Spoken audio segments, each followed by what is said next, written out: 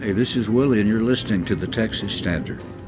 Amarillo, San Antone, any old place I call my home. With each gusty cold front, more and more hill country cedar pollen is blown into San Antonio.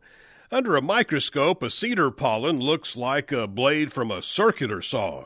Its jagged edges make it easy for it to stick to the mucous membranes of your eyes, nose, throat, and lungs. With this past October and September being the two wettest back-to-back months in Texas history, there are a lot of big green cedar trees loaded with pollen just to the north of us. However, Dr. David Hernser, an allergist immunologist with the San Antonio Asthma and Allergy Clinic, says predicting the severity of this year's cedar fever season is tricky.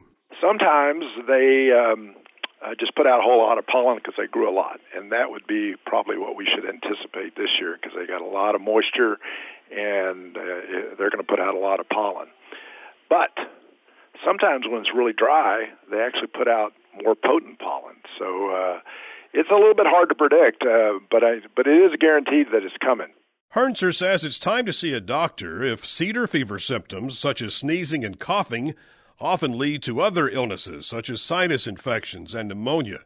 It's also good to see your doctor if you simply can't take it anymore. If it's impacting the quality of life, that taking an antihistamine or an over-the-counter nasal steroid doesn't fix it, then your doctor probably needs to do something else.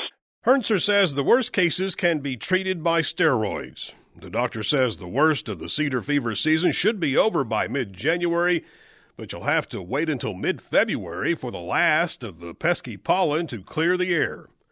In San Antonio, I'm Brian Kirkpatrick for the Texas Standard.